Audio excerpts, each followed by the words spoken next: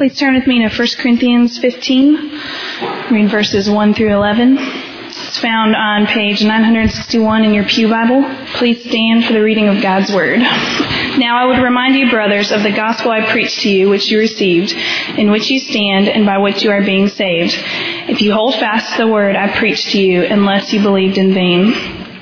For I delivered to you as of first importance what I also received, that Christ died for our sins in accordance with the Scriptures, that he was buried, that he was raised on the third day in accordance with the Scriptures, and that he appeared to Cephas, then to the 12. Then he appeared to more than 500 brothers at one time, most of whom are still alive, though some have fallen asleep.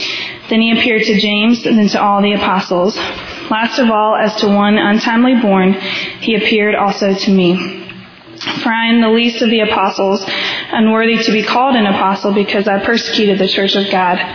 But by the grace of God I am what I am, and his grace toward me was not in vain. On the contrary, I worked harder than any of them, though it was not I, but the grace of God that is with me. Whether then it was I or they, so we preached, and so you believed. You may be seated. Let's pause for a moment of reflection. I wonder how many times in your lifetime you have encountered a formidable foe, some kind of insurmountable object, something or someone so big that as soon as you encountered it, you knew you needed help. I encountered my formidable foe in the 9th grade. In the 9th grade, I was a wrestler. And so as a wrestler, you go to different teams' sites, and the first thing you do is you have a weigh-in.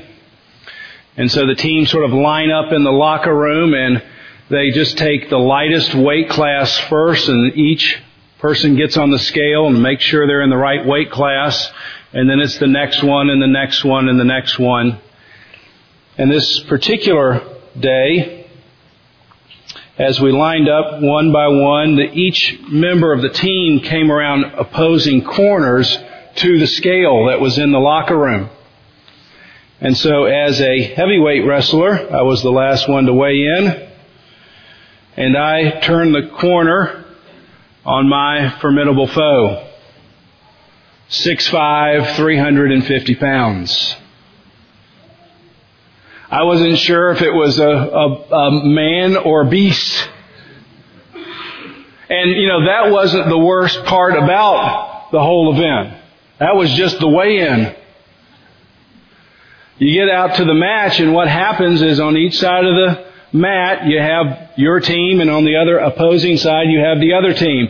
And the lighter weight classes go first until the last match. And so there I am the whole match staring at this mountain across from me, a man large enough to be a crowd, to have his own zip code. And I realize it's coming. Match by match, round by round, and all hope of life just drained out of me. We finally got on the mat. We shook hands. And I wanted to fall down and pin myself right at that moment and just say, it's over. It's, he tripped me. He's got it. It's all right. But the referee blows the whistle and we begin to wrestle. Round and round we go, wrestling on and on. 10, 20, 30 seconds went by. And I can't tell you exactly what happened in the end. I can tell you how I felt. I felt like in sort of one swift move, I got swallowed up by 350 pounds of flesh. I didn't hear the referee slap the mat. Just light came on, and I was like, yes, I'm alive. I was so happy. Probably all of us here have some kind of funny story where we've encountered something or someone that we said, man, this is going to be bigger than what I can handle. I feel like I'm already going to lose before the battle's even started. But all of us, or at least most of us, have stories which are not so easily told. We've encountered situations, we've turned a corner in our life thinking, oh, this is going to be great, but then we encounter something or someone that's bigger than we can possibly defeat. And when you get in those situations, you've noticed this about yourself, you always begin to look around for help. Who or what can help me out of this situation? Human history gives us proof that every person here faces one common enemy. And although the enemy may be sitting on the sidelines now, and it may for many of us here as a young congregation feel like that enemy is a long way off, I've got a lot of rounds of living, but we're all facing one common foe that as the days and years go by, it feels like it's closing in, and that is death. The good news of Easter morning is that 2,000 years ago, death turned a corner and ran into something bigger than it. Death, who had been conquering year after year, millennium after millennium, finally turned a corner and death met its match. Jesus Christ went toe-to-toe with death and came out the victor. And so that's why we're here today. And that's why people come to church on Easter morning more than any other particular Sunday, is because everybody in the world understands that human history tells us, it gives us proof that we're all going to face this common foe, and everybody's looking for a way of escape. Everybody's looking around saying, who can help me? And Jesus Christ, by His own resurrection, is saying, I can help. I'm the only one qualified. I'm the only one who's defeated death. And so the message of the resurrection has been not only transforming lives, but giving people hope. Even when they're facing very difficult circumstances in their lives that don't have to do with death, but they're facing people or situations that feel like I'm getting swallowed up by this event. That the cross and the empty tomb continues to give hope to people in those situations. When we look at 1 Corinthians 15, Paul's letter to the church at Corinth, this could be titled Paul's Easter sermon. He spends the whole chapter in chapter 15 talking about the resurrection. He's gone through a number of different things in this letter, and he's getting here to the end of this first letter, and he takes the whole time to look at about the resurrection. And we're only going to spend time on the first 11 verses, where Paul gives a reminder of the gospel in the first 3 verses. Then he gives us the content of the gospel, and at the end he gives us the effect of the gospel. So he starts out reminding us of the gospel, and then he answers the question, well, what is the gospel? He gives us the content of the gospel, and then he says, and here's the effect of the gospel. He's going to look at himself and say, this is how it's affected my own life. So I want to look at it in those 3 segments. First, a reminder of the gospel. The ancient city of Corinth, which is located in Greece, was a very secular city. And in that city, if you walk down the streets, there were the usual world peddlers of sex and money and power and popularity. Shops selling the same things that shops are selling today. And people would walk by thinking, this is going to give me life. And when that one wasn't working, they'd go over here and try to find life from one of these other places. And if Corinth had a marketing team, the city of Corinth probably would have coined this phrase that you're familiar with. What happens in Corinth stays in Corinth. Corinth is a seaport. There's lots of people coming in and out. Lots of people trying to find life in different situations. Corinth is also at an important cultural and business intersection. And so there were all kinds of materials floating around from different cultures, sort of crossing at Corinth. And so you always had books on the newest philosophies. Or you had books constantly coming out about ancient secrets that have been uncovered. And now if you apply these secrets to your life, you will be guaranteed fulfillment. Certainly there would have been an endless supply of get-rich-quick schemes floating around Corinth. Adding to this mix in Corinth were the Greek people, generally very skeptical of the supernatural. Greek people were really into knowledge and academics and wisdom, and that was the king. And so this is the sea that Paul finds himself walking into in Corinth. And I know you probably are having a hard time even imagining living in a city like this. One that peddles the hardware of the world. One that has all kinds of new philosophies. One that has bookstores lined with get-rich-quick schemes. I mean, I know I'm stretching your imagination, but imagine walking into a city like that.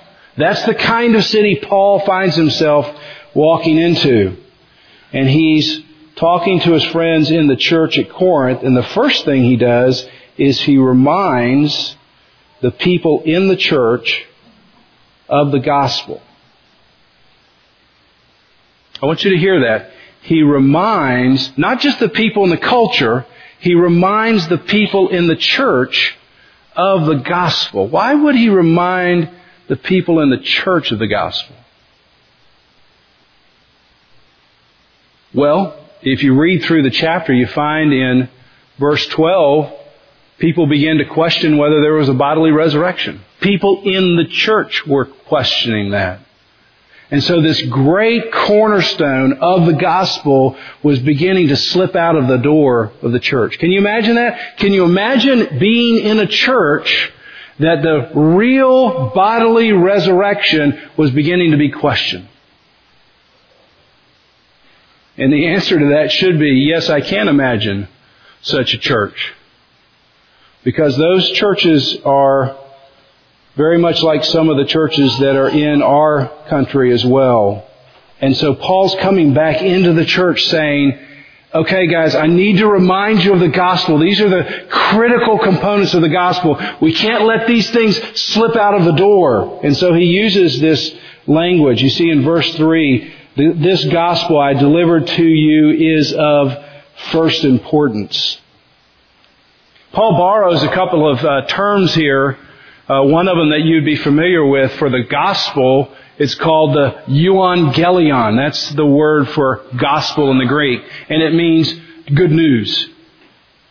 And that's just a cultural term. And he lifts it out of the culture and he's using it for himself. And he's saying, you know what happens when the king makes a decree?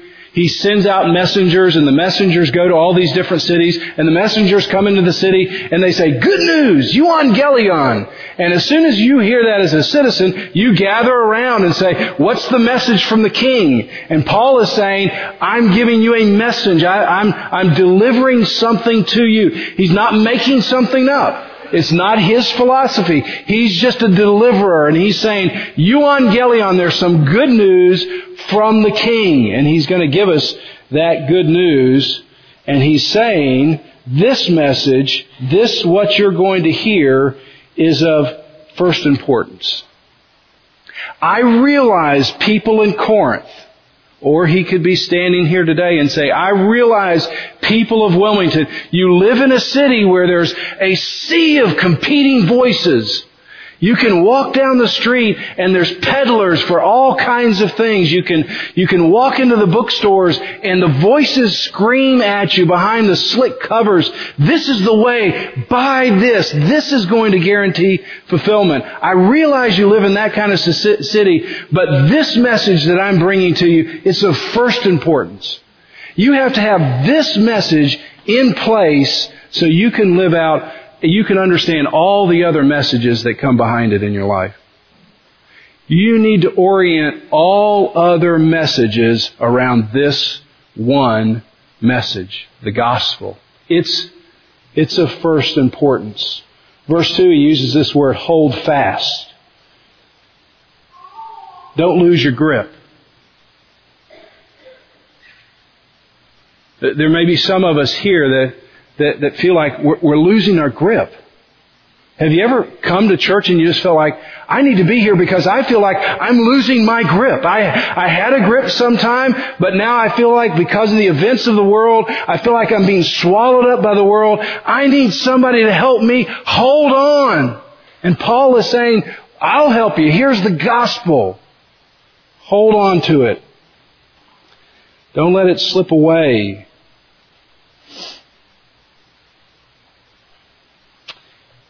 It's important that we realize this because the gospel can very easily slip out of the door of the church. I think I've used this event a couple of other times in an illustration, but it's so perfect for today. I went many years ago to UNCW to hear a speaker. And he was speaking on the topic of Jesus. And he began to talk in very glowing terms about Jesus. I mean, used terminology that I would use and basically said things that I would say, yeah, that I pretty much agree with what you're saying. And then at the end of the speech, after about an hour, he's sitting in an auditorium. It was the ballroom over at UNCW, full of college students. And he says this, but there really wasn't a bodily resurrection. Well, okay, now you've got my attention. That's different than what I'm used to hearing. And this was his explanation. The disciples dreamed that they saw Christ. And you know, in a dream, you can think it's real. I mean, you ever dream that you're falling out of your bed? You wake up, you really feel like you're falling out of your bed. You have the real sensation. And so the disciples, 2,000 years ago, collectively somehow had a dream that they all really felt like they encountered Christ. But He really didn't rise from the dead. Now, that really wasn't disturbing or surprising that it came from a forum from the religion department at UNCW. I was not sort of blown away by that, hearing that information in that setting. But I can tell you what was the most disheartening thing about that lecture is that man was sponsored by a local Presbyterian church.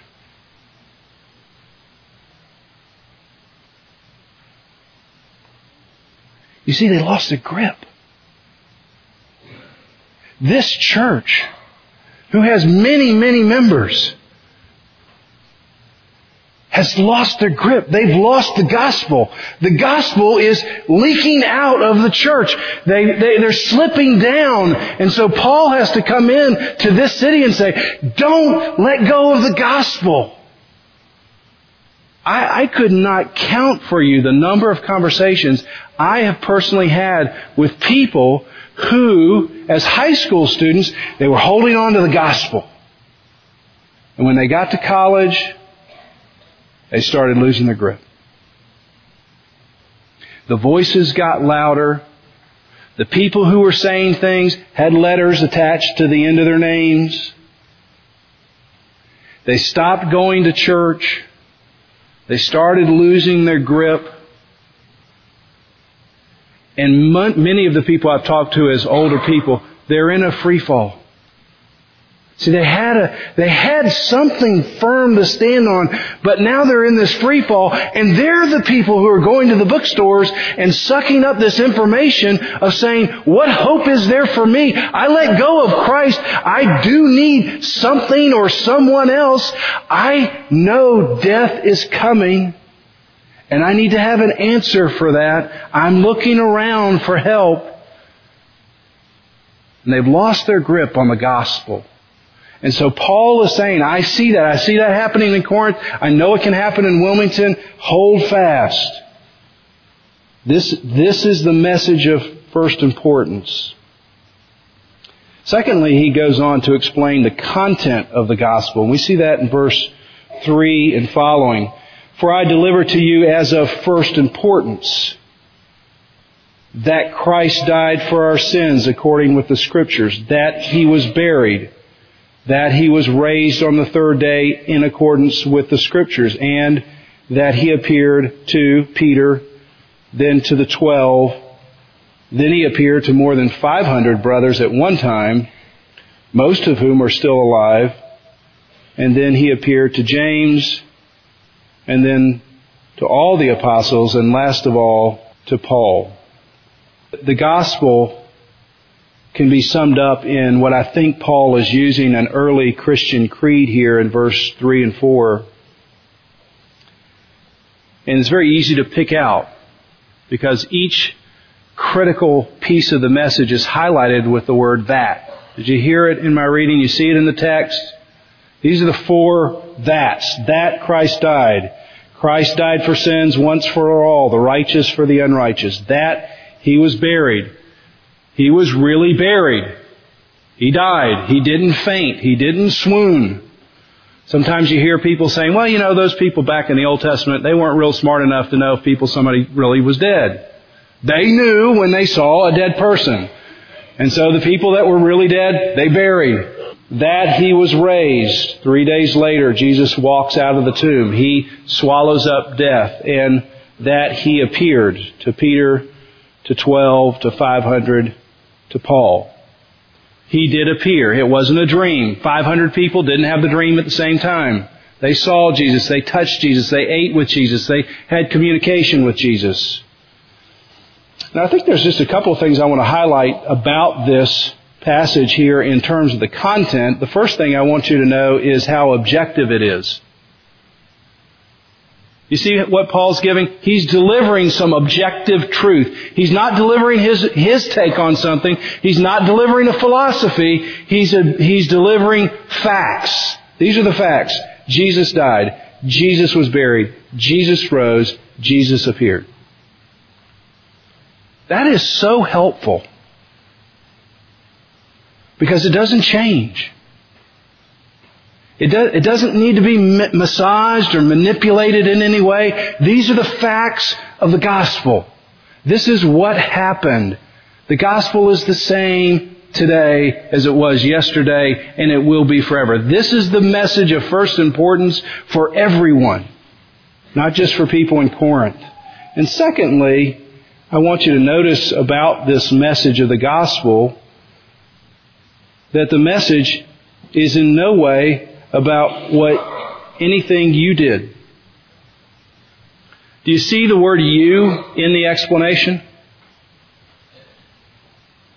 The gospel is not about what you did. There's nothing here about how you responded. There's nothing in the message about how you feel. There's nothing in here about what you experienced. There's not one mention here about all the wonderful things you've done for Jesus. The gospel is not about you. The gospel is about Jesus Christ and what He has done for you. That's the good news. The good news is about Jesus Christ, and He has conquered death, and He has done something for you. Now, why is that so important? Why must we have that really locked down in our minds that it's really not about me or what I've done, it's really about Christ? And the answer to that question is when you get to your tomb, when you feel like your days are moving toward quickly to the very end, you do not at that moment want to be holding on with 2 fists or grabbing or holding fast with your hands to your commitment. You want to be holding on to Jesus' commitment. You do not want to be holding on to your prayer. You want to be holding on to His prayer for you on the cross. It is finished. I have done something. I have completed something. And you are the beneficiary of that. You do not want to hold on to your record at that moment. You want to be holding on to Jesus' record at that moment. You do not want to be holding on to your experience at that moment. You want to be holding on to the only objective reality, the only person who has literally walked out of the tomb, and that He is the only one who has experienced death and has conquered it, and He is promising you that I will use that same power when you get to your tomb. That's what you want to be holding on to. That's the gospel. That's what you want to remember. That's what you want to never let go of, and you never want to cloud it with what you've done or who you are. The gospel is about Jesus Christ and what He has done, and that He alone is capable of carrying you across the threshold from this life into the next. And He's proven it by His own resurrection. Now, most of the adults got that, and I know if you're 7 or 8 or 9, you're scribbling in your bulletin and you're kind of wandering around. I understand that. I was 7, 8, or 9. So if you're 7, 8, or 9, I want to give you a children's ministry, a little illustration right now. So if you're 7, 8, and 9, you can appreciate this same information sort of at your level. Zachary and Morgan are 7 or 8, somewhere around there. Maybe a little bit younger. We live in a house that has a long hallway in it at that time. And so I am doing this little family devotion. I'm trying to help them understand this concept that I've just explained to you, that the gospel is about what Jesus has done, that He is uniquely able to carry you from this life into the next. And this book helped me with this illustration. It was so helpful for me, even if it wasn't helpful for my children. And I said, okay, Zachary and Morgan, you guys get at one end of the hallway, and I'll get the other end of the hallway. Oh, okay. You know, and they're running down, they're all excited about it, lining up, oh, this is going to be real exciting. And I'm standing at the other end of the hallway 30 feet away, 25 feet away. Okay, now here's y'all's task. What I want you two to do is to get to me. Oh, no problem. Okay, now hold on, a couple of stipulations. You cannot have your feet or any part of your body touch the carpet. Okay, this is going to be a little bit more difficult. And you cannot use the walls in any way. And you can see them, 5 and 7 going, whoa, okay. So Morgan hops on Zachary's back thinking, well, this is good for me.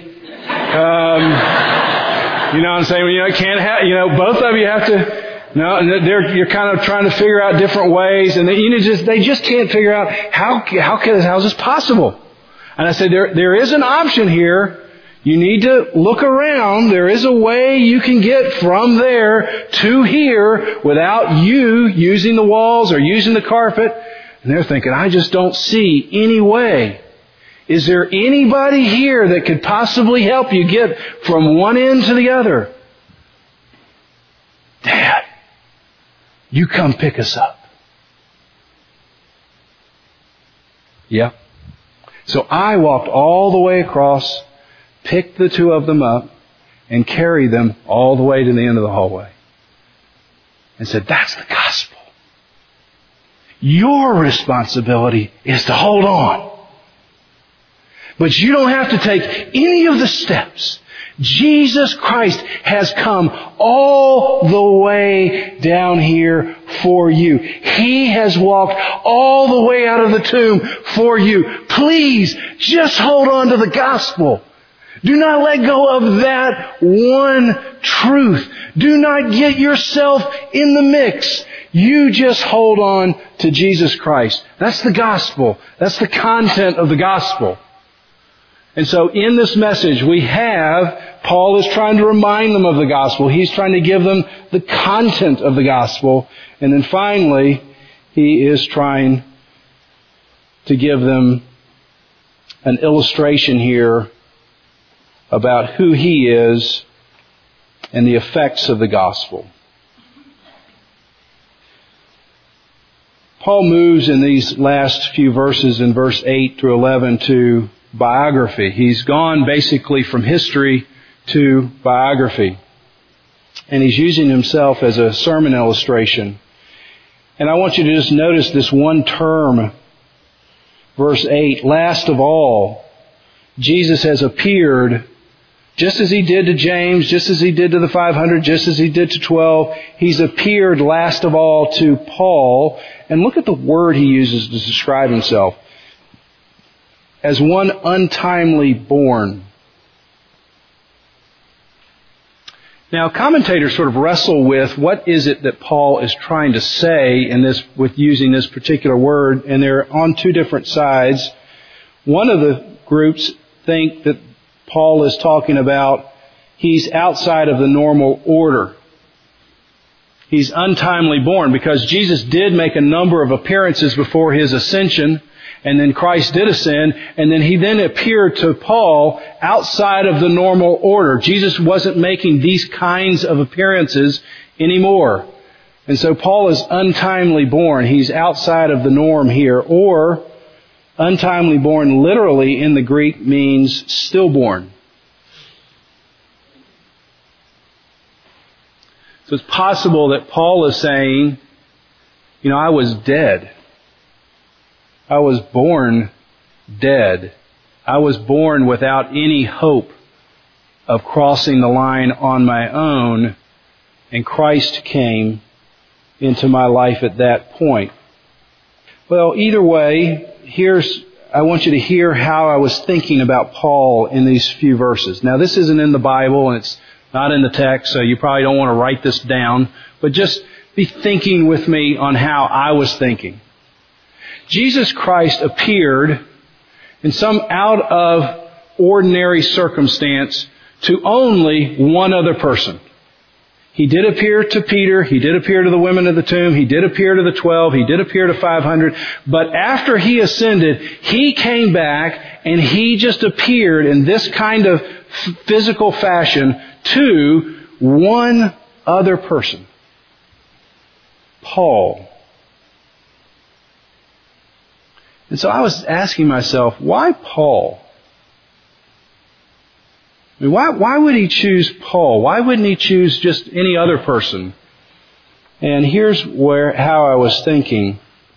Paul is probably, and some would say certainly, but he's at least arguably one of the most religious people on the planet at the time. I mean, in terms of keeping the law, of doing what you're supposed to be doing as a person on this planet, Paul was doing it better than anybody else on the planet. He was the most religious person on the planet. And Jesus has decided to come and visit this particular person. Paul's description of himself. If anyone thinks he has reasons to put confidence in his flesh, I have more. Do you hear that? He's not trying to brag. He's just trying to say, there are lots of people out there who think they're good, and anybody I've encountered so far, I've been better than that person. And he gives a bunch of lists of things that he's done. He was circumcised on the 8th day. He was from Israel. In regard to the law, he was a Pharisee. As far as his legal standing, he was perfect. And so Paul's resume beats out all of our resumes put together. I mean, if we took all of our good things put together in this group, our resume together still somehow doesn't fit Paul's resume. And despite all Paul's good deeds, he still can't get into heaven.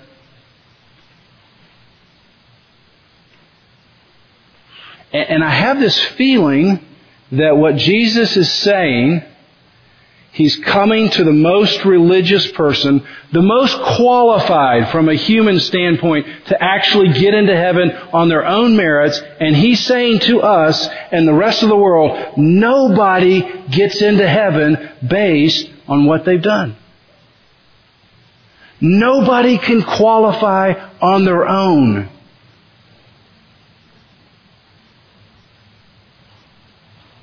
And yet today, many times, you have this question in your own mind. Some of you here are wrestling with this very question. You certainly know people who are. And when you begin to talk about the uniqueness of Christ, you get a very common rebuttal, and that's this rebuttal. I'm a good person. I'm not perfect, but I wake up in the morning and I'm trying my best. I'm trying to make a positive contribution to the world. I'm not a bad dad. I'm not a bad businessman. I'm not a bad college student. I'm not perfect, but I'm basically sort of moving along in a good pattern. And why can't I get into heaven? You have that question? Some of you have the question now. You certainly know somebody who has that question. It's a very good question.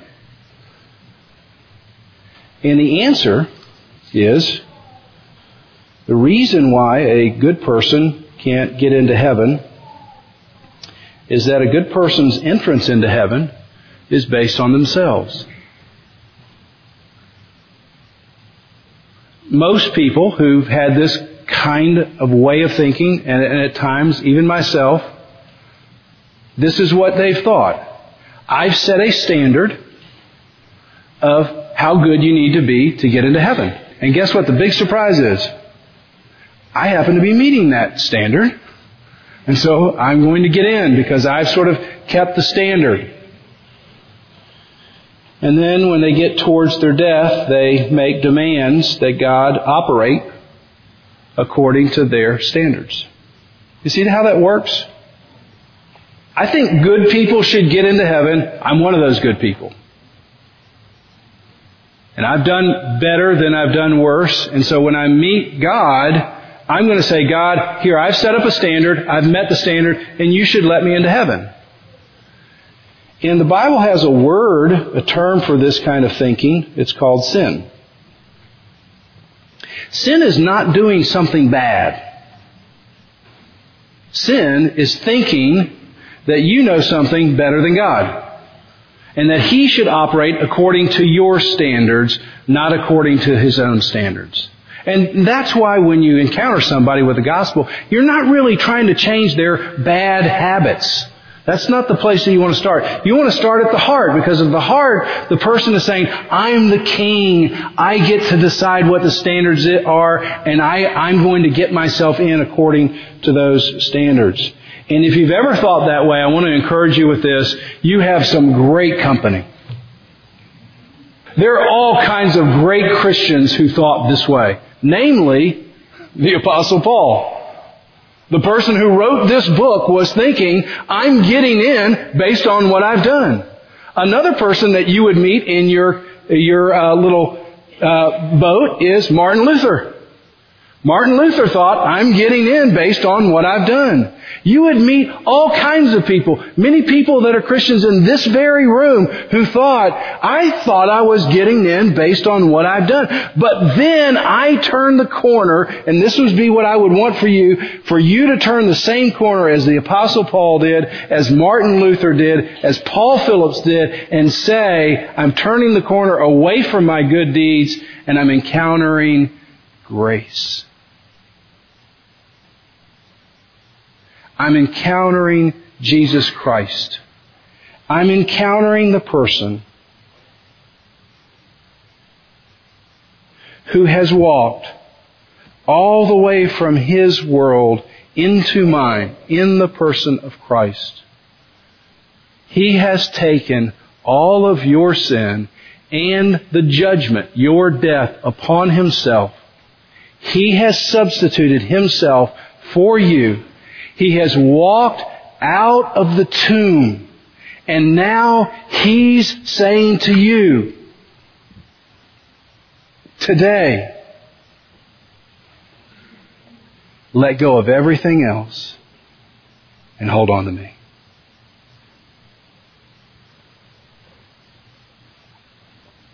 Let go of all the slick-titled books. Let go of all the worldly passions that feel momentarily like they're giving me life and I can't let go of those. He's saying, let go of those things. You hold on to me. And I will take you from this world into the next. That's the gospel. Some of you here are facing circumstances, and they may be health or they may be other ones, that feel like I'm getting swallowed up. Your hope is the gospel. Some of you have your hands so tightly wrapped around things in the world, or maybe just yourself, but you feel it slipping. It's not holding like it used to. Your hope is the gospel. Some of you have got both of your hands on the gospel, but the world's a tough place and it just feels like you're slipping. Hold on. Hold fast. He has come for you. He is coming again. That's the gospel. Let's pray together. Lord, there are all kinds of people in this room. All kinds of different philosophies, understanding of life, take on the Bible, view of their death, what happens after death. But you have intersected their lives today with the message of first importance, the gospel. Some here need to reevaluate what it is they're holding on to. Some need to just tighten their grip.